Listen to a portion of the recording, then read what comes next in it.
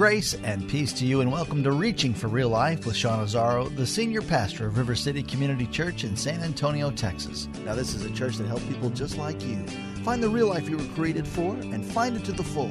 That's what Jesus promised in John 10:10. And today we wrap up a series Pastor Sean Azzaro delivered in preparation for the Advent season, relevant year-round in this dark world. Deception, blindness, and evil, each of these are consequences of living in darkness. So how can we increase the light of Jesus in our dark places? RealLife.org has this full message, sermon notes, and series available for free. But if you feel led to bless this listener-supported radio ministry, then please do. There's a place to give at RealLife.org. The series is called In the Flesh. Today it's part one of the message called Let There Be Light. Pastor Sean Azzaro is teaching from the book of John. It's time for Reaching for Real Life Radio. Well, we're continuing the series that we've been in called In the Flesh. We've been walking through John chapter 1 and just looking at this through the different lenses because John presents us some things that God brought us in Jesus Christ when he came in the flesh. And in preparing for this week's message, I was just kind of doing some reading, and Jim Lovell, I don't know if you remember him, astronaut, Apollo 13, has a book called Lost Moon, and he tells of a close call he had. This is before he was an astronaut. He was flying a Banshee fighter plane off the aircraft carrier Shangri-La in the Sea of Japan. And it was a dark night. The actual assignment was to land the plane, to fly up off an aircraft carrier. All the lights on the aircraft carrier go out, and you land the plane on a dark aircraft carrier. Now, we may have some pilots in the room. You could probably expound on this far more than I. It's a hard thing to land a plane. It's harder to land on an aircraft carrier. And then to land on an aircraft carrier in the middle of the sea in the dark, that's just plain hard. Well, he's designed to head out and kind of go out and then come back and find his way. And he had a homing beacon. Well, his homing beacon picked up on a similar signal on the mainland in Japan.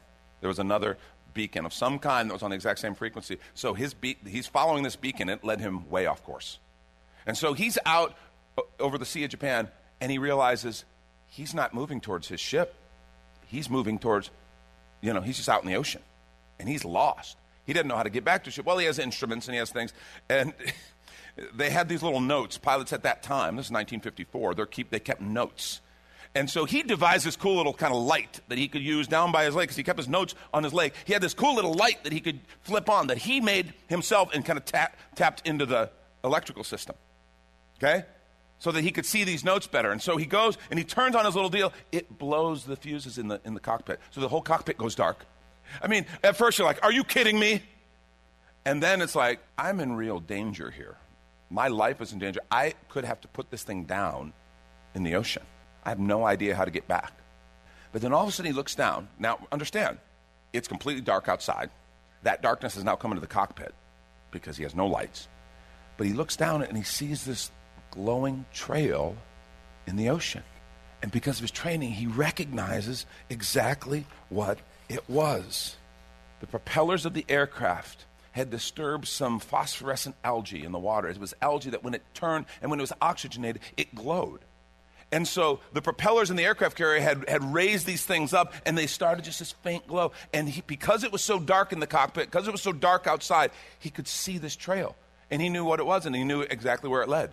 He turned and he followed it right back to the aircraft carrier and successfully completed the mission. That's pretty crazy, huh? That little light, those little lights in the ocean literally saved his life.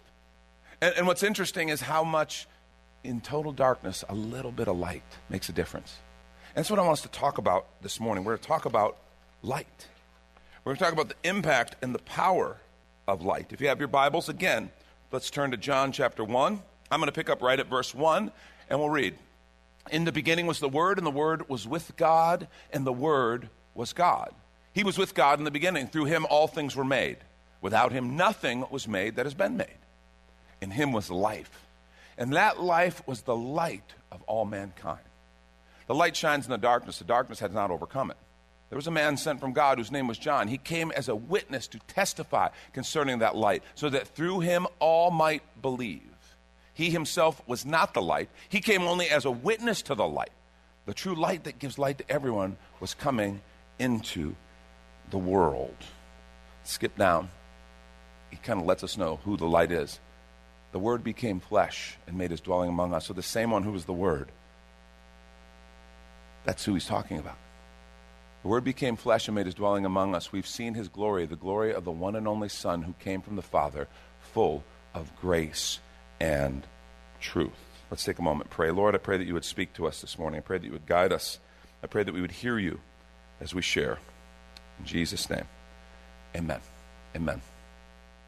Now, we've seen in our series that Jesus is referred to as the Word. We saw that's kind of an unusual thing. The Word is a reference to a message. Jesus wasn't the messenger, he was the message. And we saw that in that, God was answering our questions. The answers to your biggest questions about God are found in Jesus Christ.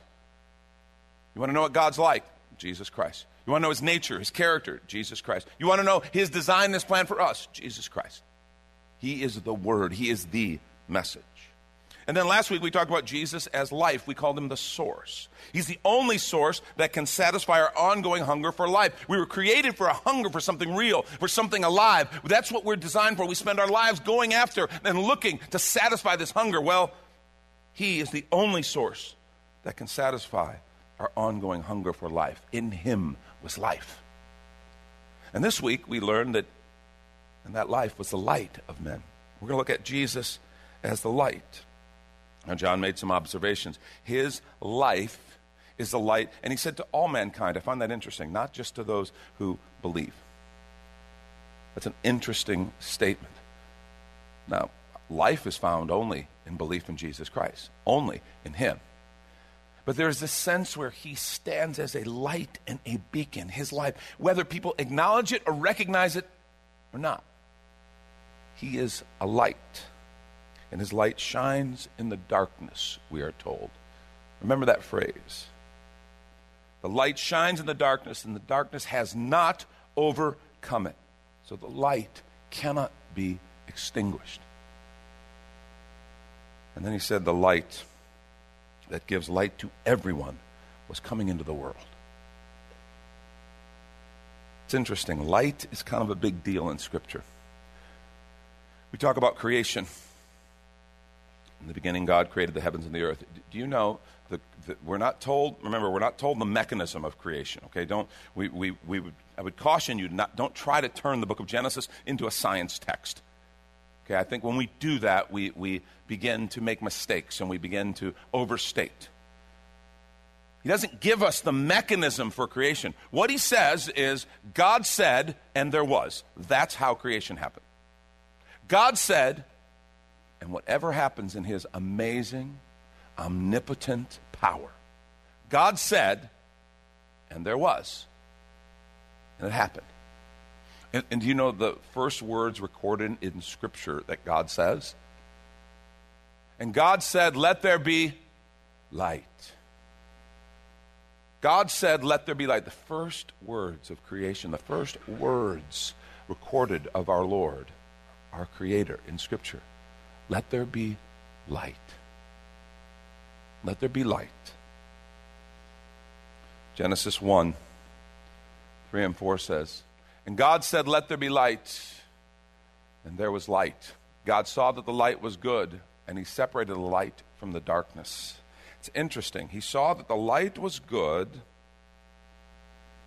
and he separated the light from the darkness. I want to suggest we can't consider the implications of light without first understanding the darkness. The good news of light doesn't make sense if you don't understand the bad news of darkness. I mean, let's talk a little bit about darkness. There's physical darkness. We understand that. We understand the absence of light. We get it. We understand the challenges. But then we know, we talk about intellectual darkness. We understand the challenges and problems about that. Moral darkness. The moral darkness where there seems to be a moral void and it's dark. And then spiritual darkness. The darkest of all kind. I don't know if you've ever experienced true spiritual darkness. Most of you guys know we last month actually, took a group and went to Israel. And one of the things we did is we went to a Holocaust museum while we were there. And I don't know if you've ever been to a Holocaust museum. There are different ones around the world. Been to one in Los Angeles, been to the one in Israel now, been to Dachau, the actual camp in Germany. And when you go to these places,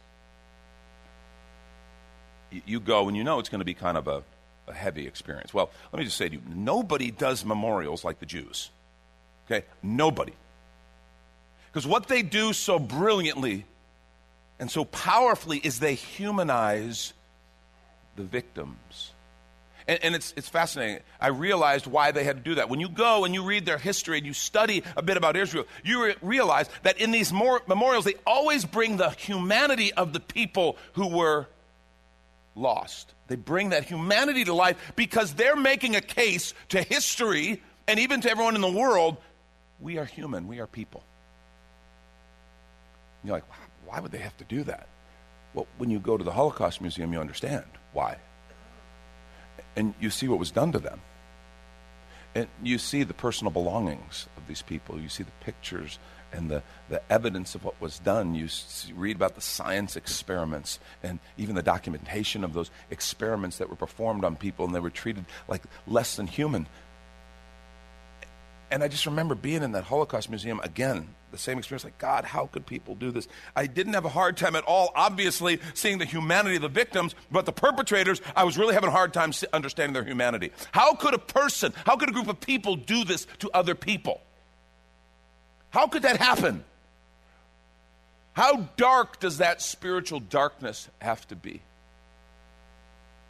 Unless we think somehow the Germans or their allies who participated in the Holocaust have a corner on that darkness while we're in Israel. One of the things people worried about us going to Israel, they're like, oh, it's so dangerous in the Middle East. Be careful. Well, let me tell you, Israel knows how to do security, all right?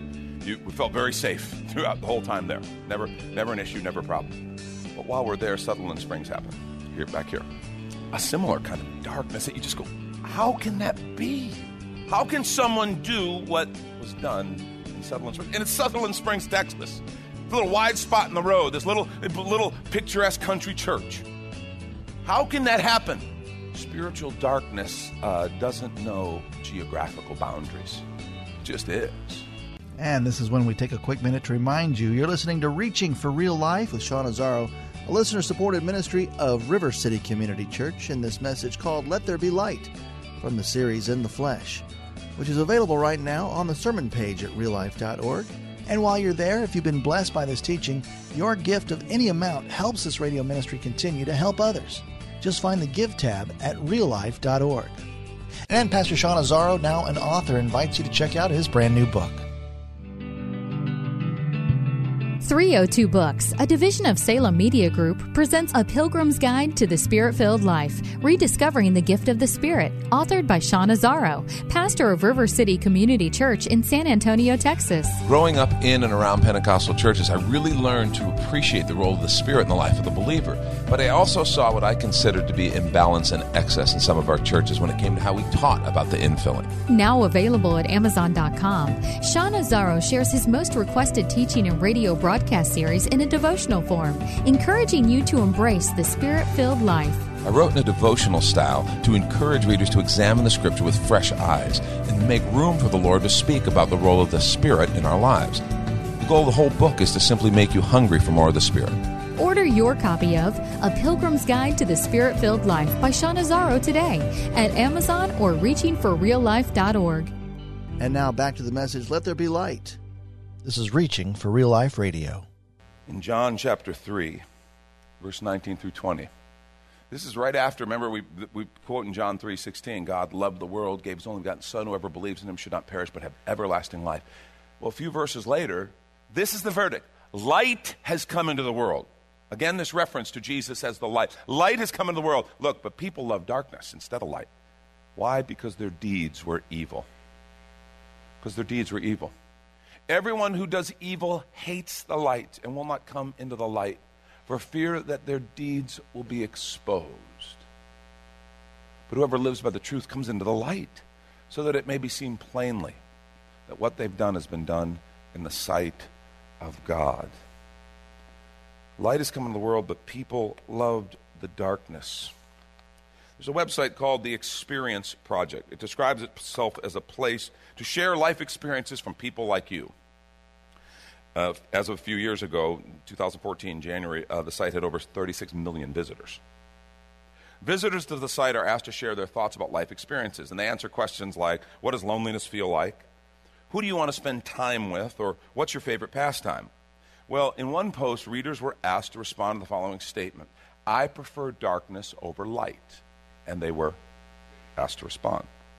A young woman going by the screen name Beyond Repair offered a particularly and unusually honest and insightful response. She said this: I prefer darkness over light. The darkness allows me to hide who I am and what I truly feel. In the light, all things have a chance to be revealed. Darkness makes it easier to hide. In the dark, you cannot see what is coming next. The darkness is a place where you can lose yourself. Lost in the dark is a great place to be, because then you're free from what you were, and you can be what you want. The darkness is bliss. See, as I read that people love darkness instead of light because their deeds were evil, I realize that's not just a kind of a idea. It's true. There are a lot of folks who prefer the darkness because they want to hide. Let's describe the darkness that we're talking about, because I want to get a little more specific on. Okay, so when we talk about darkness in the world, we talk about this world has dark places. This world can have darkness in it. What are we talking about? Well, I think there's different kinds of darkness. There's the darkness of deception. The darkness of deception. And just like darkness is the absence of light, deception is the absence of truth. The darkness of deception. How about the darkness of lostness?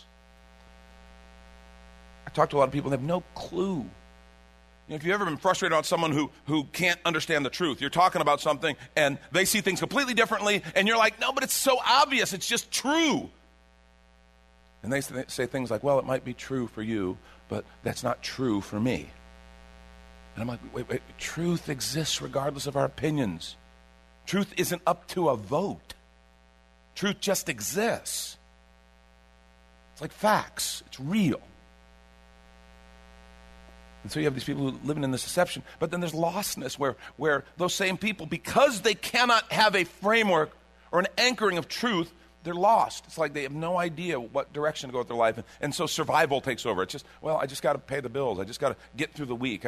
I'm just going without direction. I'm aimless. How about the lostness of blindness? The absence of vision or clarity. The darkness of blindness. Of course, the darkness of evil, which is the absence of good. And then ultimately, I think fear sets in. You know, we live in a world with a lot of fear, and fear is that absence of hope. Those are all different types of darkness. So the big question is, okay, how do we deal with darkness? How do we deal with it? I'm sorry. I'm standing up here. I'm a bit distracted. I got to take care of something. I apologize that you have to be here for this. This is awkward, but I got to take care of it. Here's the deal. The kids on this staff, the kids who work on the tech team, everything, they have no clue about how to save money, save money, or how to cut expenses. It's crazy. They just want new equipment, new stuff. They don't have to worry about payroll. They don't have to worry about expenses. These lights, do you realize these lights here, they are unbelievably expensive. And I've told them we don't need that much light. Guys, please, I've asked you a bunch of times, turn the light down a little bit, please. Please. Thank you. Thank you. That's helpful. No, it's still too much. You know how much these cost? You don't have to worry about the budget. You don't have to worry about Jack. You just go, hey, I want more equipment. Yay. Turn the lights down. Come on. Oh, yeah. Yes. Thank you. Thank you. Thank you. Hey, hold on one second. Listen. Everyone real quiet. Can you hear that sound? That's the sound of our electrical meter slowing down. Oh, what a precious, precious sound that is. Jeez. All right, where were we? Okay, hold on. I'm sorry. I apologize. Guys, it's a little dark. Would you do me a favor? Okay, turn down the darkness a little bit, please. Please turn the darkness down. Guys, this is like a 9, okay? That's great. I appreciate it. I asked, but 9. Let's turn the darkness down to a 6. Turn it down. Guys, nothing's changing. Please turn down the darkness. Am I talking to myself here? Please turn the darkness. Oh, I'm sorry. This is embarrassing. I apologize. I know what the problem is. You can't turn down the darkness. You can only turn up the light. You can't turn down the darkness. You can only turn up the light. Guys, turn up the lights. Thank you. Thank you. What's sad is I really am worried about that electric bill right now. Now, you might sit and go, that was kind of a stupid little illustration. And when have I ever shied away from stupid? And I want to say, this would be ridiculous if it weren't for the fact that we spend actually so much time trying to turn down the darkness rather than turning up the light. This is such common sense, and yet so often when we approach the darkness of the world, what we try to do is instead of turning up the light, we try to turn down the darkness. I mean, think of how many times we try to engage in sin management. Try to manage the consequences or manage the sin or try to kind of just do some things to kind of help make it a little better. I mean, right now we are in the midst in our culture of this crazy time where every day we are hearing new people who are perpetrators of sexual abuse of some kind, and we're seeing them in the news and being dragged out, careers being lost, people being embarrassed. And you want to know, this makes me absolutely crazy. Because back when Bill Clinton was president, and you're like, oh, see, really, now you're going papa on us, aren't you? No, here's the deal. Those of us who spoke out against Bill Clinton and others and said sexual sin is wrong, it's broken, we were told we were small-minded. It's just sex. Oh, it's just sex. Please, it's just sex. I literally had friends and family members in Europe. They wanted to know because it was right in the middle of that time, and we were in Ireland, and I had family members sitting telling me, well, aren't you people really overly worried about it? It's just sex. And I'm like, well, one, it's not just sex. Sex is a big deal. It has big ramifications, very close and personal to who we are.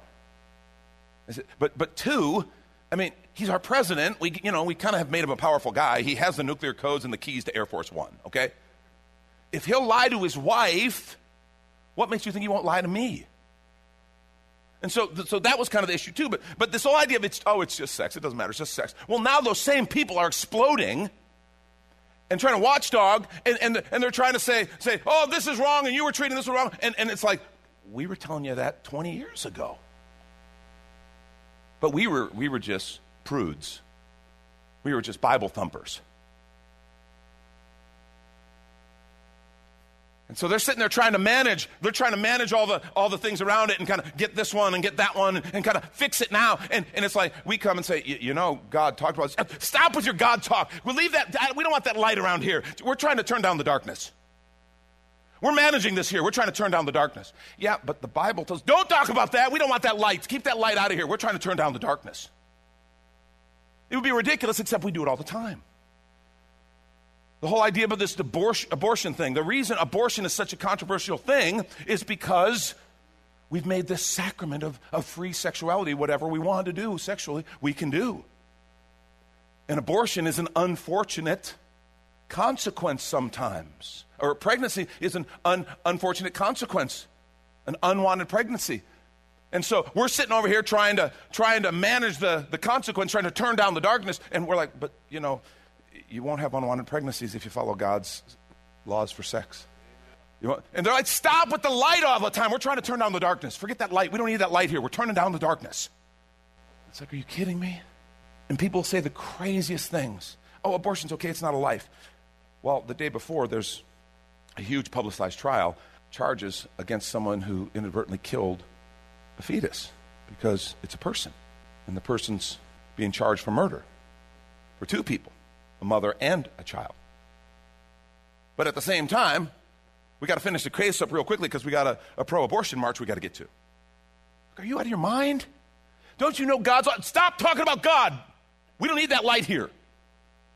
We are over here trying to turn down the darkness by managing the consequences. It's like, come on, what are we doing? Doesn't make sense.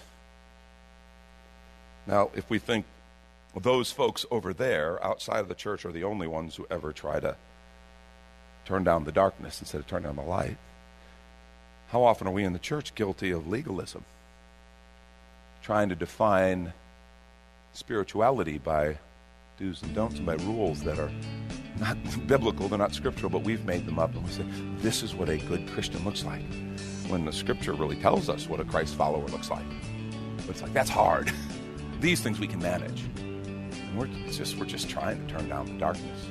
That's Pastor Sean Azzaro. You've been listening to Reaching for Real Life Radio. And if you'd like to hear this full message in the series In the Flesh, it's available right now on demand at reallife.org. And while you're there, we'd appreciate your feedback. You can leave us a note on our Contact Us page. Or even better, your financial gift helps this radio ministry continue. Find that Give tab at reallife.org. But of course, you're invited to visit and join us at River City Community Church, located on Lookout Road right behind Retama Park, next to the Real Life Amphitheater. If you'd like to call the church, the number is 210-490-5262, as Reaching for Real Life Radio is a service of River City Community Church. We hope you join us again next time as you travel the road to real life.